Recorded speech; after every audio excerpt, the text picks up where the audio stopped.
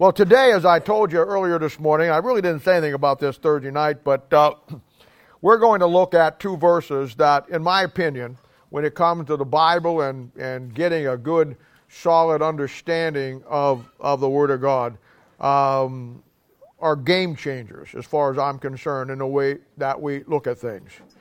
You know, two great verses on the understanding and the laying out of history.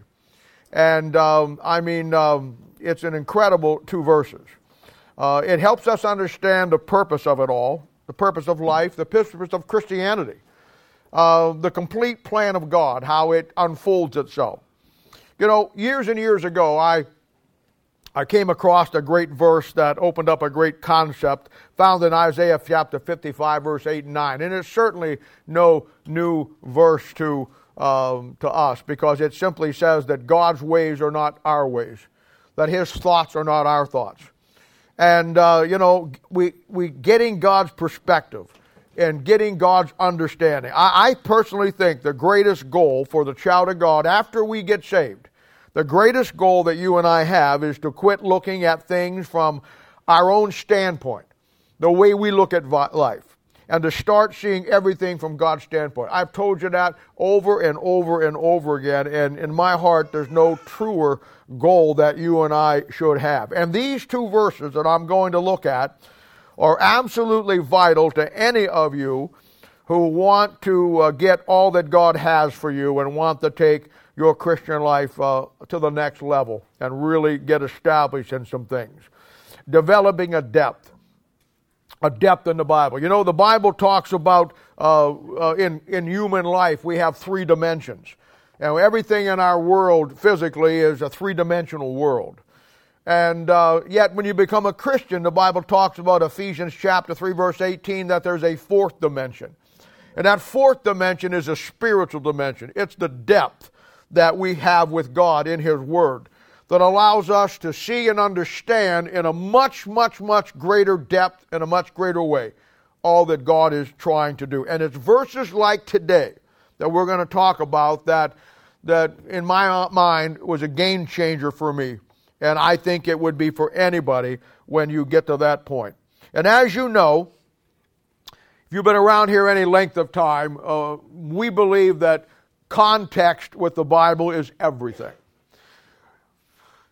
You can find anybody taking anything out of the Bible to pretty much prove whatever they want to prove. And it happens all the time. Every cult, everybody who gets whacked out on the Bible and leads people astray, everybody who believes something about the Bible that isn't true, fundamentally will go back to one aspect, and that is whatever verse they took, whatever passage they took it and lifted it out of the context. And therefore, when you do that, you can make the Bible say whatever you want to say. If I wanted to put a case for smoking marijuana today, I would just simply take out of context that Jesus got high on a mountain. You can do whatever you wanted to do. If I wanted to prove that every Christian had to have a motorcycle and ride it through life, I would get over there and where the Bible says that David's triumph was heard throughout the land. You can go wherever you want to go. You can make it say whatever you want to make it say, but you can't change it when you find it in the context. And I teach you that the words of the Bible have their own context. Verses in the Bible will have their own context. Chapters in the Bible have to stay within a context. The books of the Bible themselves has to be in a context. This is why you get so many heretical teachings and bad teachings, because everybody forsakes or doesn't spend the time to get the context. And for me, as a Christian, wanting the truth of the Bible, believing the Bible is God's Word, I believe that if God was God enough to write it, then He wrote within it the context that He wanted us to follow. And you're going to find today that the Bible itself will have a context as it tells the story of God and His plan for man down through history. And I want to tell you that history can be a very hard, complicated subject. There's no question about that. You know what? When you talk about American history, and you'll get that in school, we talk about American histories. We talk about the Pilgrims coming over, at Plymouth Rock in 1620, and then the formulation from 1700, and in 300 years, here we are today. When you talk about European history, you're talking about, the formulation of the nations that make up Europe. Most Americans are very short on history, and they don't understand world history. When we talk in America, we'll say, man, we went down to Jamesport, or we went over to this town. We saw a house that is 150 years old. We think that's old. You go to Europe, and you can go to churches that are 900 years old. You see, there's a difference between the two. And history's an incredible thing. English history, my goodness. English history, from the early Roman conquest right up to the Norman and the Saxons and everything that took place. And when she became a nation about 400 AD, then the kings and queens of England. It's incredibly complicated. We talk about ancient history, the Egyptians, the Greeks, the Hittites, the Babylonians, the Romans, the Persians. And history itself breaks down into two sections. You have history that what we call BC, which is before Christ. That would be ancient history. And then we have history after Christ, which is AD. Most people think means after death. It doesn't. It's Latin for in the year of our Lord. Now, we have changed that now, getting away from the Bible. They don't use AD or BC and AD anymore. They don't use it that way. Now we call it BCE, which means before Common Era, whatever that is. And then we use for AD BP, which means before 1950. Now, I got to be honest with you. I appreciate the whole world changing everything at the time around my birth, because I was born in 1950. But I would just as soon have left it with the coming of Christ. And however you want to separate it down, or however you want to look at it, however you want to get away from it, history revolves in two aspects. Before Christ, which is ancient history, and then after Christ, which is we would call our history or our modern history. And, you could spend the rest of your life studying history and the Bible and never figure it all out, really. And the key to history is like the key to the Bible. It's finding that common thread that weaves and brings all history into an understandable context. And history, much like the Bible, is portrayed to you as some hard, non-understandable concept that you'll never be able to get, never be able to fully understand. And they tell you that about the Bible, and they tell you that about history. And that's simply not true. It's the simple difference. It's the simple difference between God's way of seeing history and man's way of seeing history. When you look at history as man's way, it becomes the most complicated thing you ever saw in your life. Man will complicate it beyond belief. But man does that with everything. You take salvation. Is there anything more simple in all the world than God's simple plan of salvation? What does man do with it when man gets it? He makes it into some kind of absolutely complicated mess that nobody can figure out. And the rule number one, stay with the Word of God. Rule number one, God takes the complicated things and breaks them down into the simple form, where man will take the simple things and make them so complicated nobody can understand it. That's just the rule that you'll follow. I saw this value in history more than 40 years ago in my life. And I saw that the Bible was the greatest history book that was ever written, because it's God's perspective totally different from anything I had ever been taught, anything that I ever had believed. And the Bible is the greatest history book, but it differs from all the other history books in one way. And I want you to see this as we move into these verses. All the writers of history that you get in high school, junior high, college, wherever you go, all the writers of history write from a perspective of telling you what man is doing down through history. The Bible takes a complete opposite turn, and the Bible is a history book that doesn't tell you what man is doing down through history, but it tells you what God is doing down through history. There's the key. There is the key. And when I found that out, when I found these two verses and I understood them and the context of history, it just overwhelmed me. Now, these two verses today are found in Proverbs chapter 22 and Proverbs chapter 23. Now, we are in our study on Proverbs at Proverbs 22 verse 28. The other verse that goes with this is in 23:10. So if you allow me to, I'm going to jump ahead this week and next week. I'm going to talk about Proverbs 22:28 today, which is where we're at. Then I'm going to jump ahead and pull that verse in 23:10 back to put them together, and then we'll move back into our normal sync of things. But I want to talk to you today about these two verses. Proverbs 22:28 says this: "Remove not the ancient landmark which thy fathers have set." Proverbs 23:10 next week will remove not the old landmark and enter not into the fields of the fatherless.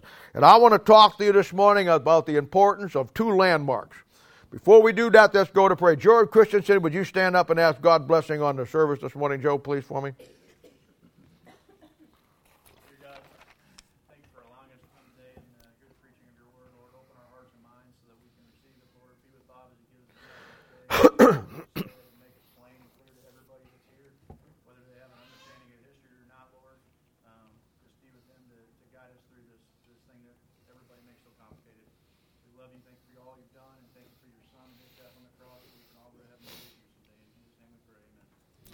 When I was a kid, about 9 or 10 years old, I was in grammar school, and they introduced something to help us motivate our reading skills, and it was called Reading Lab.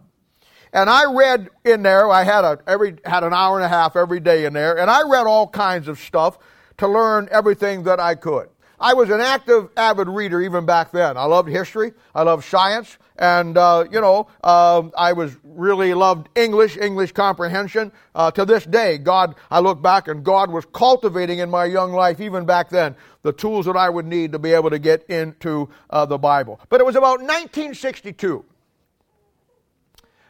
I came across a story that intrigued me so much that I've never forgotten it. And it still is everything I could ever learn about. Whenever I see it, I read it, I study it. I'll go back over it again many times. And you can Google it in your computer, and you get everything that you ever want on it. But it was a story about the Lady Be Good. Now, the Lady Be Good was a heavy bomber, B-24, that became one of the greatest mysteries of World War II, and probably one of the greatest mysteries of all aviation history. It was 1943, and the squadron of B-24s took off from Benghazi to raid the submarines at Naples, Italy.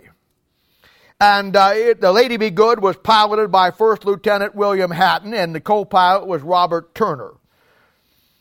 And bad weather got the planes separated, and the target got shocked out, and they couldn't make the bombing run. And some of the planes got scattered and got separated, and they aborted the mission, and they all came back. The Lady Be Good never returned. She never made it back to base, and no one ever heard from her or her crew ever again. The Lady Be Good was lost to the ravages of war, everyone thought. A massive sea and rescue search was put out in the Mediterranean to try to find her. Never found a trace of her. She was marked as lost at sea and their crew missing in action. And the Air Corps during that time, wasn't the Air Force yet, the Air Corps during that time, they had so many other cases of planes missing, they just attributed to the missing Lady Be Good as some kind of accident that happened and sank in the Mediterranean, the crew was lost, and case was closed. In May of 1958, 15 years later, an oil expedition crew in the Libyan desert, some 600 miles from where the bombing raid was to take place, came across a perfectly preserved B-24 in the desert. It wasn't your typical crash site. This plane was just laying on the desert floor. It was like a ghost ship. Everything was in place. The coffee in the thermos was still drinkable. The food was still edible. 15 years later, the 50 caliber machine gun still fired, and when they hooked batteries up to the radio still worked. It was just like this plane just landed in the middle of the desert, and the plane was the Lady Be Good. There were 9 crew members on that plane, and there was no trace of them. Unbelievable story. The Air Force, by this time, did a search of the area, found nothing, case closed. 2 years later, in 1960, in that same Libyan desert, another oil expedition crew was surveying for oil and came across on a little plateau in the middle of the desert a little camp with 5 bodies around it. And these 5 bodies were 5 of the 9 crew members of the Lady Be Good. At the camp, they found a lot of personal items. And one of the personal items that they found was a diary that was kept by co-pilot Robert Toner, who had kept a diary of what happened and all that went through and transpired in their life. The Air Force again expanded the search area for the other missing crewmen and found nothing. 1 year later, another oil expert crew was excavating out there and found a body 21 miles farther from the little camp where they found the 5 bodies. And it was the body of Assistant Flight Engineer Guy Shelby from the Lady Be Good. 5 years later, another oil expedition crew found the body of Harold Ripslinger, who was the flight engineer, 26 miles past where they found the last body. The 9th body of Vernon Moore has never been found. They come to find out when they put all the material together that these men in the middle of the Libyan desert, where it's 112 during the day and 20 degrees at night, had trekked over 132 miles under the most terrible conditions that you ever could be, with no water and basically no food. As a young boy, and to this day, I have been captivated by this story. And later in life, when I got into the Bible, it hit me as one of the most profound principles that, for my own personal life, of where I'm at and where I want to go. And, you know, there's all kinds of books written on it. There's a book out by the Ladies' Men by Marco Martinez. There's a book called The Lady Be Good by Dennis McClin. There's a magazine out that's called After the Battle, where they compare the battlefields today of where they were. They did a great story on it. 1960, Life magazine did an incredible story on it when it was all just coming and unearthing.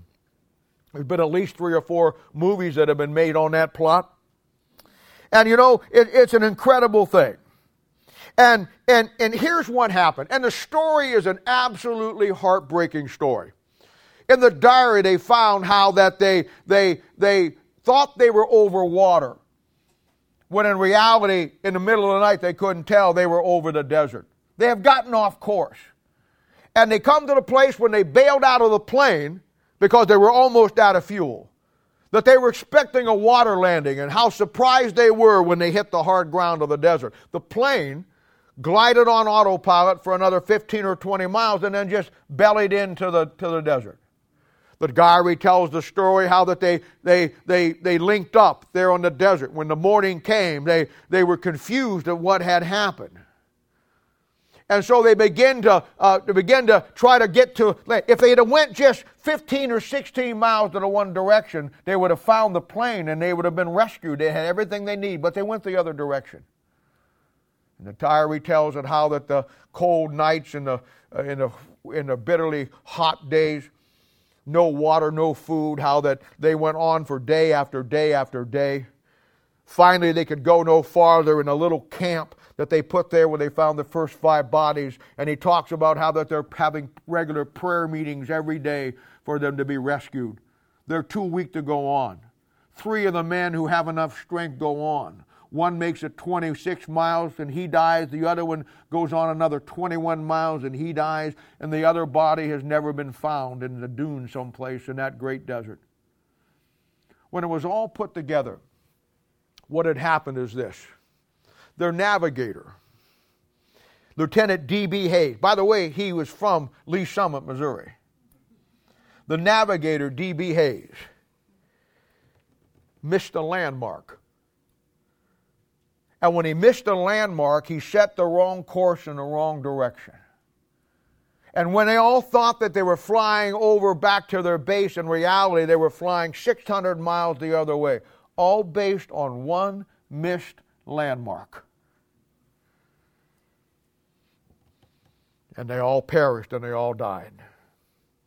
And I learned some great lessons from that. Proverbs 22 and 23 talks about the principles in the Bible and the landmarks and the lessons from history. And in the Bible, and what I want to talk about today in relationship to this story, what God told me, is God has given us some landmarks. And when you and I miss those landmarks in our life, when you and I go through life with a missed landmark, we go on the wrong course in life, just like the crew of the Lady Be Good did. Proverbs 23:10, we'll talk about it next week, says that you enter into the fields of the fatherless. What does that mean? That means meaningless history that has no purpose. It means that most of God's people have no roots of understanding where they've come from. Most churches, most pastors are standing in their pulpit speaking today like they've got something to say. But in reality, they have no roots. They have no heritage. They do not understand because, much like the crew of the Lady Be Good, we missed the landmarks. And we are going down on a course in life that we think is going to take us one place, just like that crew did. But that crew wound up starving to death and dying of thirst in a harsh desert. And God's people today, because they're on the wrong course, are dying of thirst, starving to death with the Word of God. And we're succumbing, marriages, families, individuals are succumbing to the harsh realities of this old world, just like they did in the Libyan desert. Landmarks. Landmarks. Find them, stay with them, use them to set the course of history from God's perspective, and then find your place in it. Miss them and you'll die in the desert with no roots, no heritage, no landmarks to guide you. I always say, if you're a Christian and you don't know where you come from, you probably certainly don't know where you're going. And if you don't know where you've come from and you have no idea where you're going, please don't tell me today you know where you're at.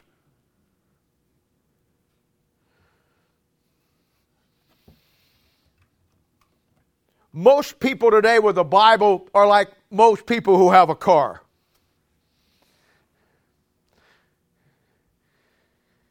You know how to start it. You know how to drive it. You have one of the most sophisticated computer systems with the radio and everything, and you can figure all that out. You can talk your phone through it. You can get your favorite stations, get the temperature. You can got a GPS in it. You can do all of those things. You're good with that, but if you had to replace a head gasket, if you had to take the pistons out and put it in, new ones, which I've done many times, if you had to rebuild the transmission or rebuild the engine, or you'd have to replace the rear end, you'd never be able to do it. In other words, you know how to tinker with the little things of your car, but you don't understand the depth of how to fix the car. And most God's people are the same way with the Bible. We tinker with the Bible.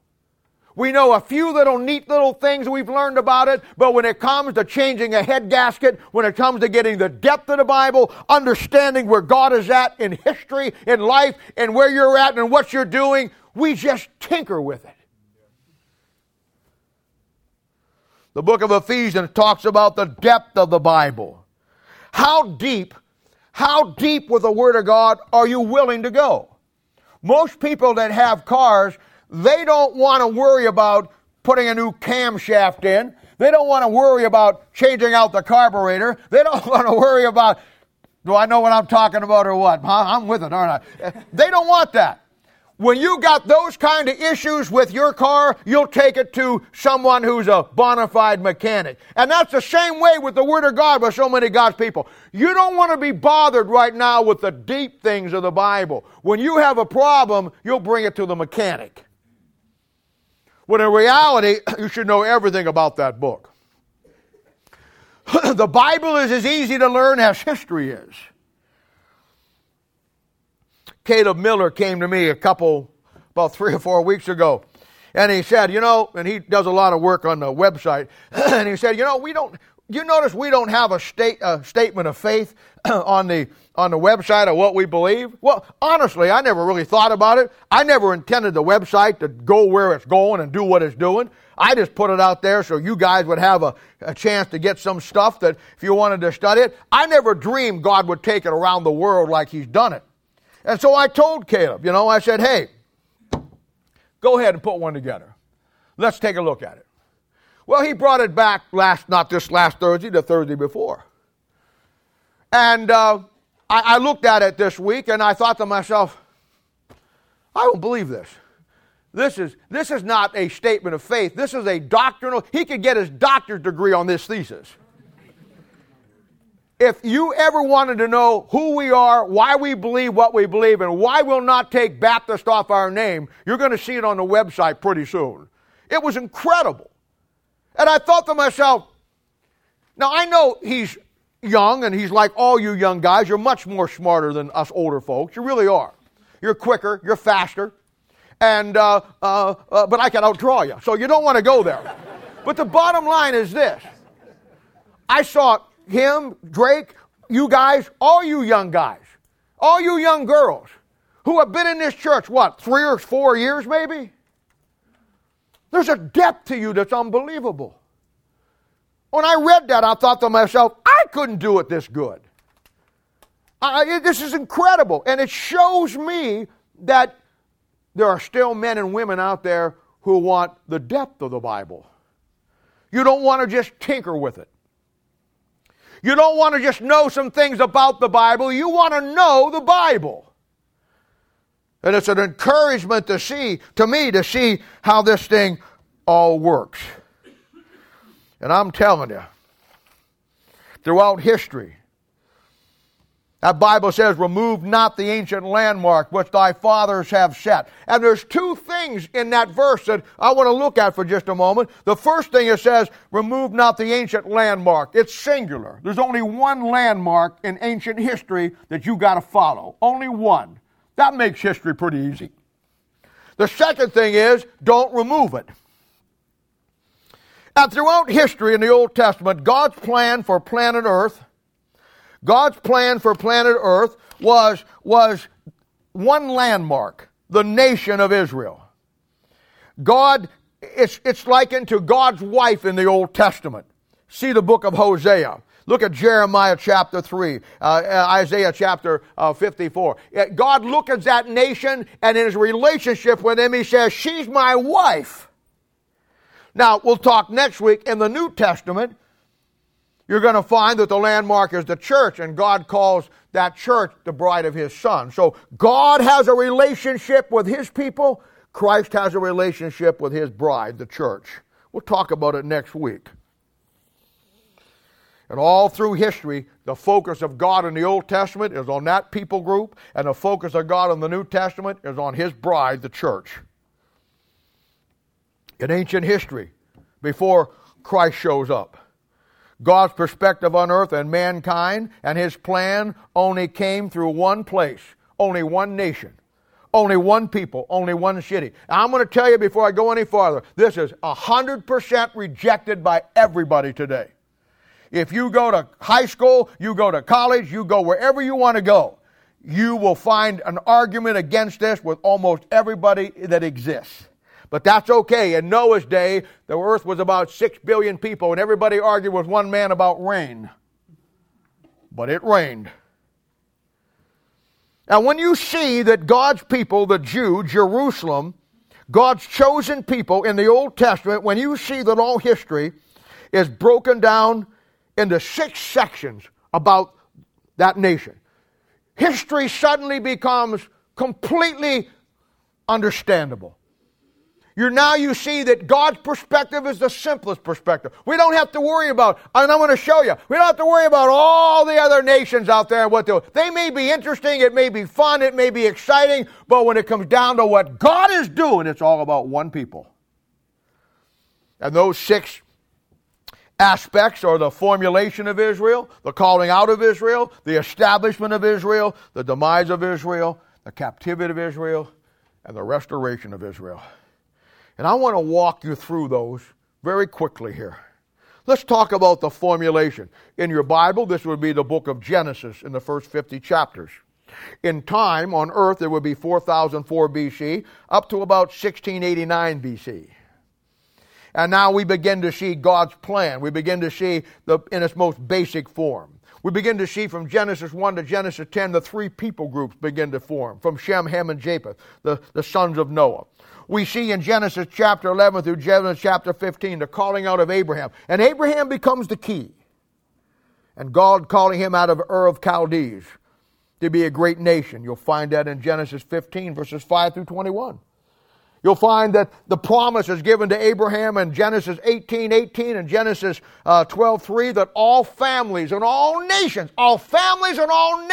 are going to have to get their blessing from the nation of Israel. God's landmark. Up to Genesis chapter 12, God had made covenants with all the different people. Now when Abraham shows up, God changes the whole dimensions of the covenant. Now it's an unconditional covenant that carries all the way through to today and all the way through to God's restoring the nation of Israel. We see that begin to unfold the establishment of the kingdom of heaven. Abraham. From Abraham comes Isaac. From Isaac comes Jacob. From Jacob he has 12 boys. Those 12 boys become the 12 tribes of the nation of Israel. The landmark. Now, during this time in history, from secular history, if we would go get a history book around 1996 BC, Egypt now is a world power. She's passing from the early dynasty into the midline dynasty. Sodom and Gomorrah now is at its worst. And you'll find in Genesis chapter 14 all the nations and the kings that are listed during that time. But all God is writing about and all God is focused on all down through this period in ancient history is His landmark, the beginning of the greatest nation the world will ever see, the nation of Israel. And that nation will bring salvation not only to the Old Testament, but the Bible says in John chapter 4 verse 22 that salvation is of the Jews, because your salvation and mine came from a Jew, the Lord Jesus Christ, from the tribe of Judah. And wow, what a great picture here. Genesis chapter 46 verse 26.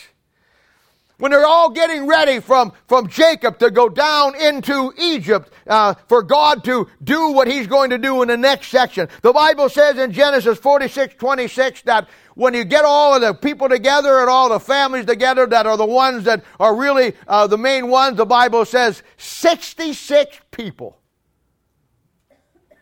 go down to Egypt. And that's where it ends.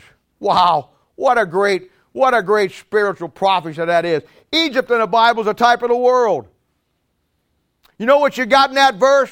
You got 66 people representing the 66 books of the Bible, because salvation is of the nation of Israel and the Jews going down into Egypt, the type of the world. God was going to send the world, the Word of God, His 66 books, through the nation of Israel. Incredible. Well, the second section will be the calling out. This will be in the Bible, the book of Exodus, Leviticus, Numbers, and Deuteronomy. If we're looking at secular history or keeping account on history, it'll be 1680 BC to around 1451 BC. And now this section, we see two great concepts of God and His nation. We see God for 430 years builds them, and then when He takes them out, for 40 years, He proves them. And that sets up a great concept for every one of us, because there has to be a building in your life as a Christian When you get saved, you enter into a building program that you begin to build your life the way God wants it to be. There has to be a building program in your life, but there also, during that same time, has to be a proving session in your life. You proving yourself. Prove all things. The other Thursday night, somebody asked a question about the 7 things a Christian is to prove. And we saw that one of them is to prove your own self, to prove your ministry, prove who you are as God puts in your life everything that you need. We see then in Exodus chapter 1 through 10 their terrible bondage by Egypt. We see in Exodus chapter 12 God bringing them out, their exodus. We see the great Red Sea crossing as God splits the Red Sea. And for the next 4 books then, we have Exodus, Leviticus, Numbers, and Deuteronomy. God calls them out and proves them for 40 years. And God gives them during that time everything that they need to be His nation. This is what it's called. God calling them out and God equipping them. He gives them the 10 commandments. He gives them the law. He gives them the sacrifices. He gives them the feasts. He gives them the statutes and the ordinances. He gives them everything that they need to be His nation. He gives them the tabernacle. He gives them the 7 pieces of furniture. He gives them the priesthood. And then He sends them on a journey to the promised land. During this time in history, we would go to high school, grammar school, college. We'd find that Egypt is at its greatest point. But other nations are on the way. We saw in Exodus chapter 1 through Exodus chapter 10 and 11 the confrontation between Moses and Pharaoh. As the world gets larger, as the world gets bigger, so will the nations. And Egypt will soon be part of history. She'll be gone. But God could care less about Egypt. God could care less about all the other Gentile nations out there. God's only thing that's important to God is that all of these nations, God will use them to make His nation and His people what they need to be. And the quicker you see that, the better off you're going to be when it comes to understanding how history works. Our landmark in ancient history is the nation of Israel. Well, the third section will be the establishment. This will be Joshua, Judges, and 1st and 2nd Samuel, and 1st Chronicles. If you want to put a time frame to this in history, it'd be 1451 BC down to 1000 BC. Now here we see them coming back into the land that was promised to Abraham in Genesis 12 and 15, the promised land. We see in Joshua where they go up against and fight 3 major campaigns against these nations that the devil has put there to keep them out. We look at the book of Judges, in the book of Judges, the Philistines, the Mesopotamians, the Moabites, the Canaanites, the Midianites, all nations that were in the land that God gave them. And they destroy them. And today, they're nowhere to be found. You cannot find the Canaanites. You cannot find the Philistines. You cannot find the Midianites. You cannot find the Moabites. You can't find any of them. But the landmark stands, the nation of Israel. In 1st and 2nd Samuel and 1st Chronicles, we see the first 3 kings. Saul, who's not a very good king. Saul was not God's choice, it was the people's choice. But then we find David, a man after God's own heart. Then we find Solomon, the wisest man that ever lived. And after Saul, David will establish the kingdom. He makes Jerusalem the capital. We're moving through time here, 2 Samuel chapter 5. He makes Jerusalem the capital of Israel, and 40 years now he takes to wipe out the last enemies of the nation of Israel. When he's gone, Solomon comes on the scene. And Solomon, now his kingdom isn't established. And for 40 years, Solomon now reigns in a land where there are no wars. There's all peace, and it's all safety, and it's all prosperity. In fact, when you study those 2 kingdoms for 40 years each, David is a type of Christ. In the second coming, he wipes out all the enemies, and then Solomon's a type of Christ in the millennium when everything's at peace. And you'll find that during this time, the whole world, find it in 1 Kings 3, 1 Kings 10. The time element is 1000 BC. The whole world knows that there is a God in Jerusalem, and He's the God of the world. The Queen of Sheba is coming up to see it from Africa. Everybody is coming to pay homage and to see the great God of the nation of Israel. Never get that in school. I would guarantee you that you go to high school or college and they get into ancient history, they'll spend hours and hours and hours talking about the Gentile nations from man's perspective. They won't spend 30 seconds on the greatest nation that ever lived, God's perspective, the nation of Israel. That's okay. It's where you got me. The fourth one, the demise. The demise. And you know, it's one of those things where I devoured everything I could get in history, probably hundreds of books. I remember reading the works by Will Durant. Will Durant was a historian. He wrote 11 volumes on the history of civilization. And he died in 1996. And it was an incredible work by the world standards. But it was totally a wasted time of paper and ink. Because he left the reader more confused after reading his works than he ever did. He put no context to it. I remember reading the 8 volumes of Philip Schaff on the history of the Christian church. It's the standard today in every Bible college in the country. It's the standard today in most pastors and most churches. And when you were finished, you couldn't find any context of God, the Bible, or history anywhere. Philip Schaff writes church history like he thinks the devil died someplace in church history. Incredible. When I began to read history, I began to see how God began to bring the greatest nation to its point, and then I began to see the demise and see why. With Solomon, we see the beginning of the fall of the greatest nation the world has ever seen. Time frame here will be 1000 BC to 606 BC, 1st, 2nd Kings, and the book of 2nd Chronicles. And all the lessons that we can learn from this. All the lessons that we can learn about what happens when the nation of Israel, under his Solomon's son, Rehoboam, he splits the kingdom north and south and makes 2 kingdoms. He divides it. All the great principle for you and for me, how that the devil will divide you and then conquer you. It was the beginning of Israel's end. Once the devil divided that nation could not stand, because how can 2 walk together except they be agreed? I want to tell you something. If you ever fall as a Christian and get out of going to church and going to the Bible, loving God and loving God's people, ministry and doing all the things, we could chalk it up and put a list on the blackboard of 1,000 sins that you may have committed or brought you to that point. But in reality, it comes down to one thing. You got divided. You got divided from the Bible. Then you got divided from your church. Then you got divided from your Christian friend. And the rest takes care of itself. Divide and all the lessons that we could learn. 1st and 2nd Kings and 2nd Chronicles are a list of the kings of Israel and Judah after they separate. 19 kings for Judah, 19 kings for the northern tribes of Israel. And we see the people beginning to forsake His word, forsake Him.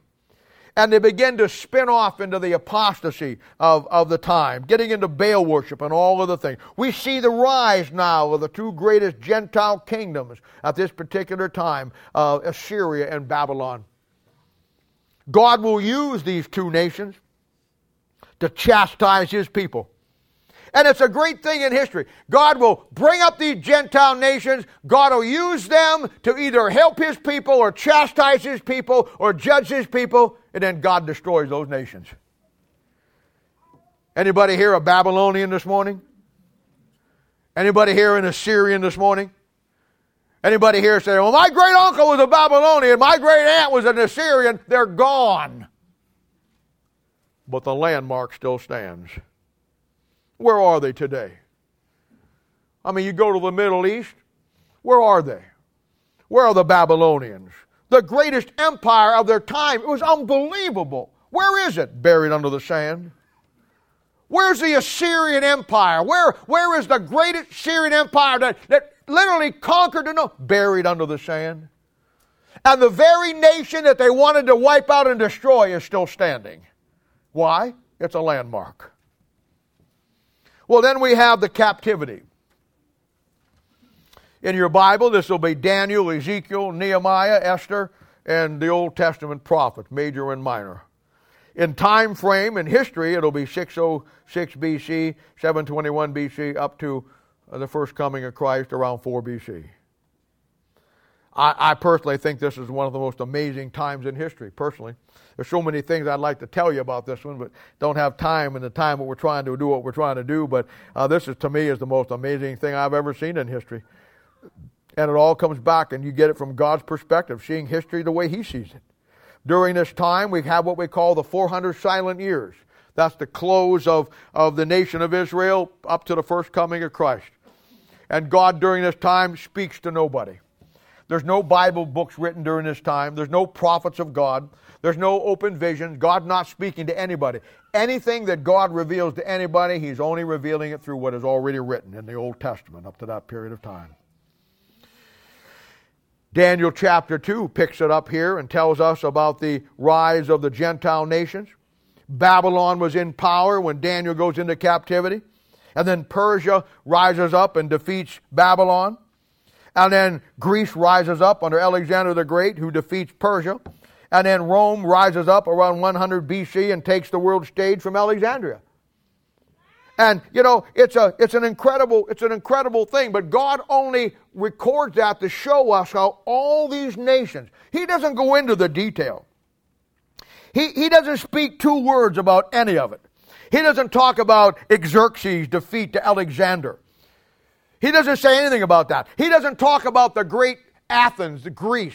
He doesn't talk about, to me, one of the greatest pieces in history is the 300 Spartans at Thermopylae who fought off the Persian. To me, that's a great encouragement. I got a little patch here that I saw a while back, and I couldn't live without this. And it's got Velcro on the back. I'm going to get a bunch more of them here in a couple of weeks. And it's got a picture of a Spartan helmet on it with two crossed swords. And underneath it, I don't know how to read Greek, but underneath it, it's got the Greek phrase. And it's built around the 300 Spartans at the Battle of Thermopylae. And you know how it happened. Persia was going to defeat Greece, and Persia wanted to take all of Greece. And in Greece, there was Sparta, which was the elite Spartans. And they had got word that the Persian fleet had landed on the coast and was going to make their way up and defeat. But they had to come through the mountains. And the only way through the mountains was one little mountain pass. And 300 Spartans up against 300,000 Persians defended that little pass for 7 days. And 300 Spartans held off 300,000 Persians to buy enough time for their army to get regathered down there. And every one of those 300 Spartans died. The Persian general saw that he was between a rock and a hard place, and there was no place to get through that pass. So he offered them a deal, and he said, if you lay down your swords, we'll allow you to live and go home to your families. The Spartan commander wrote back to him and said, you want our swords? Come and take them. Now that motivates me. Now, I know those guys are probably all in hell, and they probably none of them were a Christian there, I doubt seriously, but I like guys who's got enough guts that if you want to take their swords, they'll tell you to come and take it. And in the world that we live in today, I like this patch, because there's a lot of people who want to take your sword from you. There's a lot of people who want to tell you the Bible you have isn't the real Word of God. There's a lot of people out there, churches, pastors, Bible colleges, would like us to lay down our sword. I like this patch because the Greek phrase underneath the two swords is, come and take them. Yeah. See, I get something from that. You obviously didn't, but I did. But God didn't write about that. What a great story that would have made in the Bible. We got Gideon's 300, why not Spartan's 300? He never wrote a word about that. He never wrote anything about Spain. He never wrote anything about the defeat of Persia, a fleet at Salam. He never wrote anything in ancient history. It's filled with Gentile nations growing and conquering and doing some great things. God never mentions a word about it. You know why? His focus in history is the landmark. His attention is fixed on one people, one nation. Then the sixth one is the restoration of the nation of Israel. All history focused on this landmark will break down into 6 basic sections, all around what God's doing, not what man's doing. The restoration of the nation of Israel.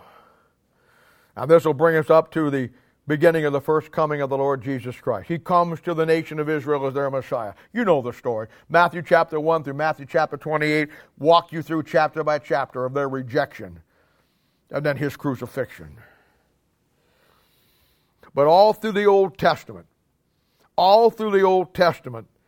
the Old Testament prophecies are the fulfillment of the regathering of the nation of Israel. He's going to restore them and he's going to regather them. Isaiah chapter 11 verses 9 through 11 tells us, it's a key verse in the Bible, it says that God is going to regather his people the second time. The first time was under Ezra and Nehemiah. The second time will be in your time and my time. Because we are living right now, today, in the regathering of the nation of Israel. Ezekiel chapter 36, Ezekiel chapter 37, Ezekiel chapter 11, verse 18, chapter 20, chapter 22, Amos chapter 9, 11, Jeremiah chapter 16, verse 31, all are prophecies pointing that there's going to come a time in our time when God is going to take a nation that went into captivity and for 2,000, almost 2,500 years were held captive by every other nation. God is not finished. He says they're the landmark. And I'll show you next week how we kick in as the landmark in the New Testament, but God's not finished with his people. I'll tell you how it happened. For almost 2,300 years, they were without a nation. They were without a capital. They were without anything. They were scattered throughout all of the earth through the disposition back there in 606 BC. And God was ready to move, and God was ready to get some things done and bring back his people. So around 1880, you found what was called the Zionist movement. People actually started to feel sorry for the Jews because they had no homeland. Now you begin to see how God works down through history. It's one thing to try to figure it out in Assyria time or Babylon time. Now I'm going to show you how he does it in our time, even though you weren't quite born yet. It's in our time.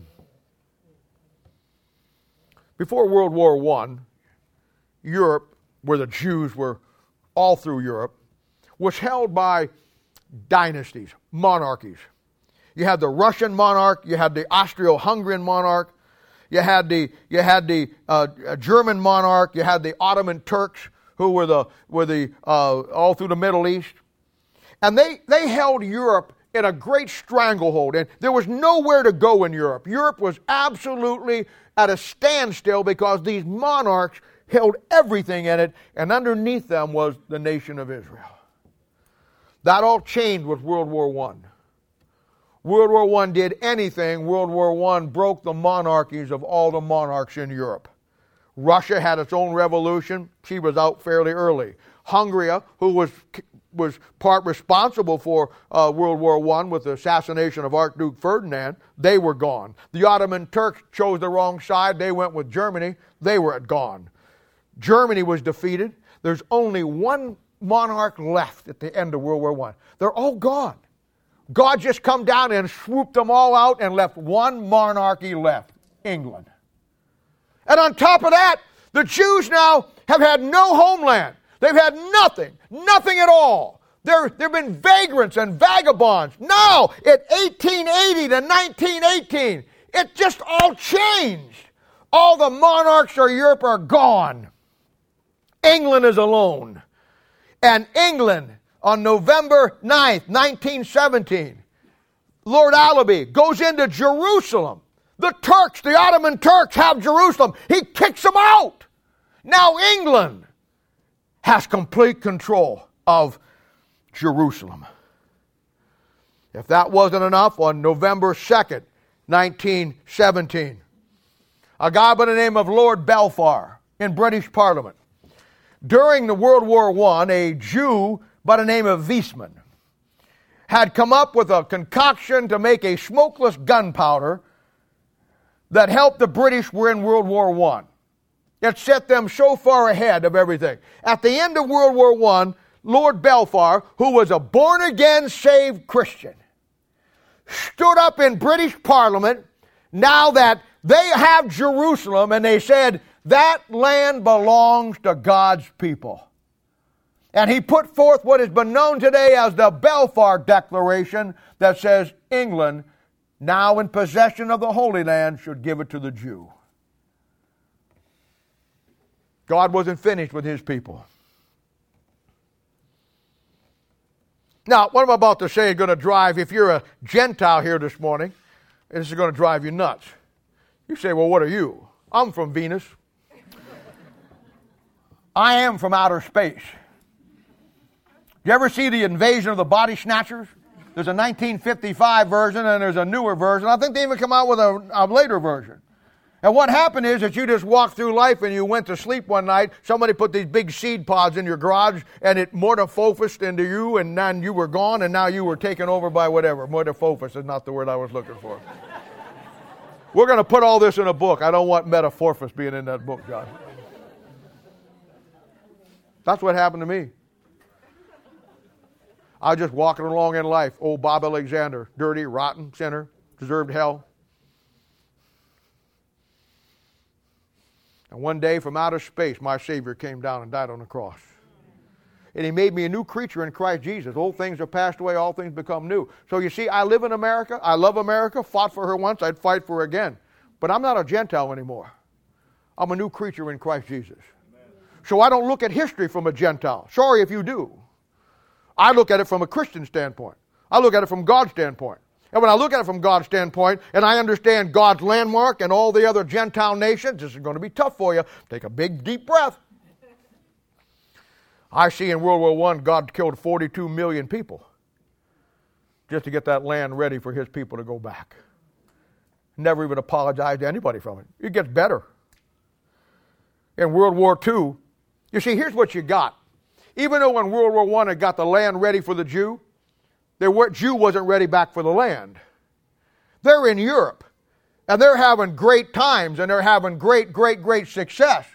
At the end of World War I, there was a depression in Germany that was unbelievable. It took about 2 million Reichmarks to buy a loaf of bread. Great depression. But the Jews, bless their hearts, they had enough gold that they were putting it in their teeth. They owned whole blocks of businesses. And about that time, an old Austrian corporal by the name of Adolf Schicklgruber, you know him as Adolf Hitler, he'd been gassed in World War I wearing the Iron Cross in the battle of, in one of the battles there, Battle of the Somme, I do believe. And he'd been gassed with mustard gas, and he's now over there in Germany, and he sees this country in disarray, and he sees this country up aside, and he sees the Jew prospering, and in his heart and in his mind he says, you know what the problem with this country is? It's that Jew. And he says, if I ever get a chance to fix this, I'm going to fix it. And the devil made sure he did. He started the Nazi Party. And the Nazi Party was built on bringing Germany back to its former glory, which they had in the Weimar. And of course, he leads a little revolt. He spends about a year in Landsberg prison there because and he writes during that time his book Mein Kampf. And Mein Kampf means my struggle. And in that, he blamed every problem that Germany had on the Jew. Little did he know, because he had missed a landmark, that the problem Germany had was not because of the Jew. It was because they rejected the great preaching and teaching of Martin Luther. That's another sermon. But it's a good one. So he says, I'm going to eradicate the Jew. So he takes 8 million of them. To make a long story short, puts them in concentration camps. By the way, in Ezekiel chapter 22 and other places in the Bible, you'll actually see the prophecy on the concentration camp, but don't take my word for it. And at the end of World War II, the Jews are eradicated down to about 15 million people on planet Earth. And there's great sympathy for the Jews. And where World War I got the land ready for the Jew, World War II got the Jew ready for the land. And you know the rest of the story. May the 1st, 1948, they become a nation. And immediately, the next day, they're attacked by 7 Arab nations called the Arab League, which, wow, by a strange coincidence, will be the same nations that Joshua was up against when he fought in the book of Joshua. The landmark. Now that's God's perspective on history. Here it comes again. In World War II, there were 60 million casualties. God took 60 million in World War II and 42 million in World War I, a total of over 120 million Gentiles, just to get that land back to the Jew and get the Jew back in the land. You better get it. God's whole focus in the Old Testament was his landmark. It better be ours. And that's what history teaches us. They won't give you that at UMKC or your high school or wherever college you go to. That's history made simple by two basic landmarks. That when you see them and you understand them, it shows you not what man is doing, what God is doing. It puts this whole thing in perspective. You know God has 3 plans in the Bible? God has a plan for the universe. You find that in Isaiah chapter 9. God has a plan for the earth. You find that in Isaiah chapter 45. And God has a plan for your life. All 3 of them are separate, but they're all connected because the universe, the earth's in it, and you live on the earth. And the only way you figure out those 3 plans and find out where you're at in context to it is through a landmark. I had to put a fence in my yard up, 15 years ago. I called a Billy Bob Fence Company. And Billy Bob came out and he said, where do you want your fence? And I showed him and he says, okay, well, he says, we'll have a survey guy come out and we'll get your fence up. So a couple of days later, this guy come out with a little thing on a tripod. I didn't even know this. He's up in my backyard in the corner of my lot, someplace up there in the woods, and he's scraping around. You know what he's looking for? He's looking for a little landmark plot. I didn't know this, but every place in the country, every backyard, you'll have a little plate there that shows you where your boundary marker is. It's a landmark. And the last thing he wanted to do, or I wanted him to do, was to put my fence on my neighbor's yard. So he got up there and did his little deal, and he stripped it off, and he showed me there's the landmark. And he made from that landmark is the place that he could survey everything in my yard to make sure it stayed in place and in bounds because he found the landmark. If you want to stay in bounds in history, if you want to stay in bounds with God in the Bible, find the landmark. Survey the Bible till you find it. It's the simplest thing on the planet, and then just stay with the landmarks. I'm showing to the Old Testament. Wait till next week. I'll show you the New Testament one. God, up to the first coming of Christ, has built all history around the landmark, the nation of Israel. If you want to find God from 4004 BC up to the first coming of Christ, here you go. Everything else in high school, college, or any other institution of learning that won't put the Jew in his proper place is worthless. Fields of the fatherless. And you'll get completely off course and off base, and you'll die in the desert, just like the crew of the Lady Be Good. Dying of thirst, type of water, type of the Word of God, starving to death, type of the Word of God. I know God makes mentions to, in Daniel, to the 8 great kingdoms that are going to come down through history, the Gentile kingdoms. I mean, you got Egypt, you got Babylon, you got Persia, you got Greece, you got Rome, you got England, you got Russia, you got United States. But he only makes reference to them as they fit into the scheme of the coming Antichrist and how God is going to restore his people. He doesn't get into all the details. There's no revolutionary war. There's no civil war. There's nothing that references anything with the Gentile nations because God's only concerned about the landmark, ancient landmark of Israel. And everything in history, every phase, every period, every section, no matter how you break it down, God has only cared about and focused on one thing, his wife, the nation of Israel, and bringing her back to him and getting it established for all of eternity, and using her as the landmark that if you and I want to find out where God is, I mean, you realize that in the Old Testament time, you had the Old Testament scriptures. You realize there was never an Old Testament in Hittite, never one in Philistines language.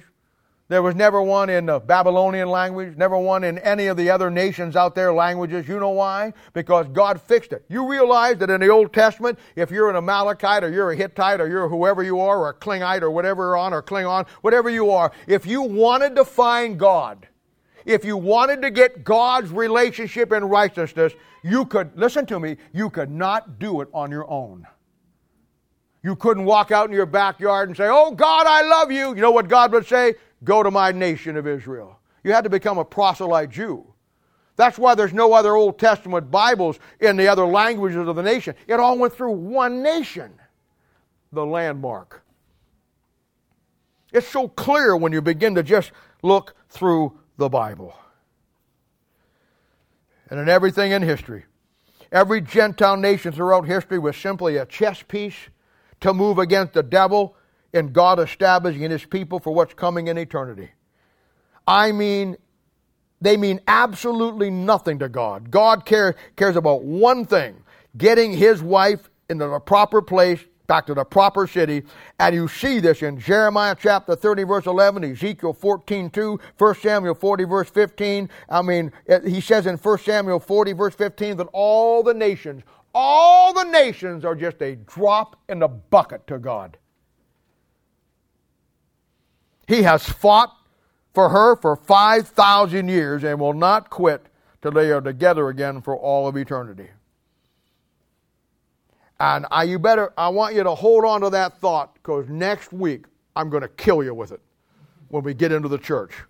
I'm going to show you something that if it doesn't change your whole perspective of your relationship with Christ, you better look at your salvation. Proverbs 22:28, remove not the ancient landmark, but which the fathers have set. The world looks at history one way, God sees it another way. And God will use the Gentile nations for His own purpose. He'll use them to help Israel, like He did America and England. He'll use them to prove Israel, like He did with Egypt. He'll use them to strengthen Israel, like America does, by supporting her. He'll use them to chastise Israel, like He did with the Babylonians and the Assyrians. He'll use them to get back to the land. And then when He's done with those nations, Egypt, Babylon, Assyria, Greece, Rome, when He's done with them, after He uses them, He throws them on the ash heap of history. There ain't a one of them around today. Not a one of them. Israel still stands. The only ancient language that is still in existence today is Hebrew.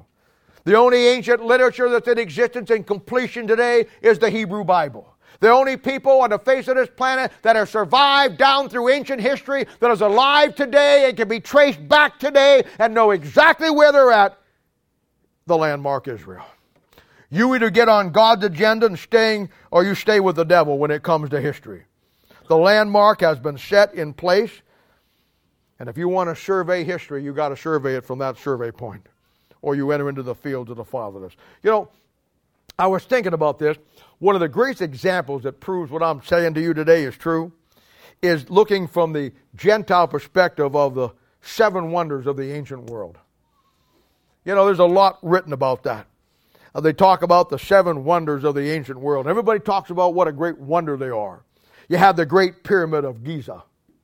You have the Hanging Gardens of Babylon. You have the statue of Zeus at Olympia. You have the Temple of Artemis in Ephesus. You had the Mausoleum of Hyrcanus. You had the Colossus of Rhodes, that big guy that stood over the thing and the ships had to go in with a big sword in his hand. And you had the lighthouse, the great lighthouse at Alexandria. And everybody says, they are the great 7 wonders of the world. Not one of those marvels of man has survived 6,000 years of history, other than the Great Pyramid. And that's an incredible mystery and probably tied into Isaiah chapter 9, verses 19 and 20. But it's sitting destitute in the desert over there.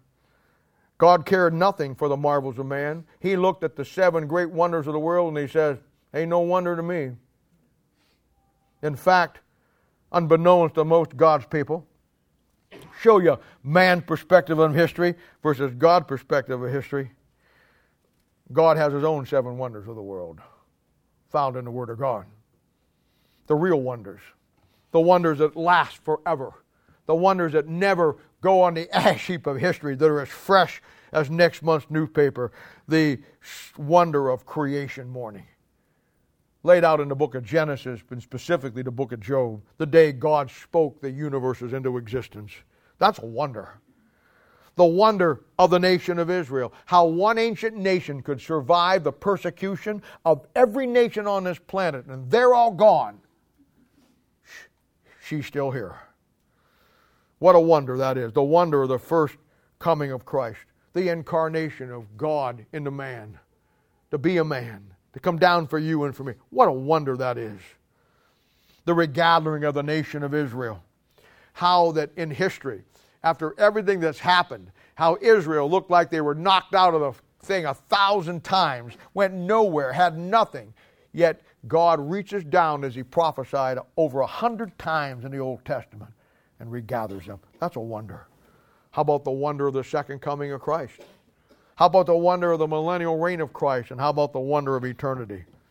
You say, how come there's no church age in one of the seven wonders? Well, you ought to know that because the church age is a mystery. It's not listed with them. It's a mystery to you and to me. In reading and studying history, you must always keep in mind, and this is so important, always got to keep in mind that what you're reading about history is going to be somewhat based on the prejudice of the guy who's writing it. From what he's learned, his own personal perspective. You can't keep it out of the writings and don't think that you should. It's valuable. But when I read somebody's account of history, I understand that along with what I'm getting, the facts, I'm also getting his slant from his perspective. So when you study history from the Bible, here it comes. When you study history from the Word of God, the absolute standard, you're getting it right from the source of the one who is the absolute author of history. You're getting everything just the way it is. That's why you always want to stay with whatever you read in history. I probably read over 100, 200 history books, but I always ran them through the Word of God, not around the Word of God. I always recognize the one who created it all with a purpose and a plan. And all history will be staged and set up of that plan and will be fulfilled after Revelation chapter 21 and 22. And as I said, I don't know where you come from. If you don't know where you come from and you don't know where you're going, you'll never know where you're at. The key is depth, not just tinkering with the Bible, not just understanding some things about the Bible, but being able to take the engine out, the head gaskets off, the pistons out, the crankcase, look at all the pieces, explain what it does, and then bolt it all back together. And yes, when you turn the key on, it starts.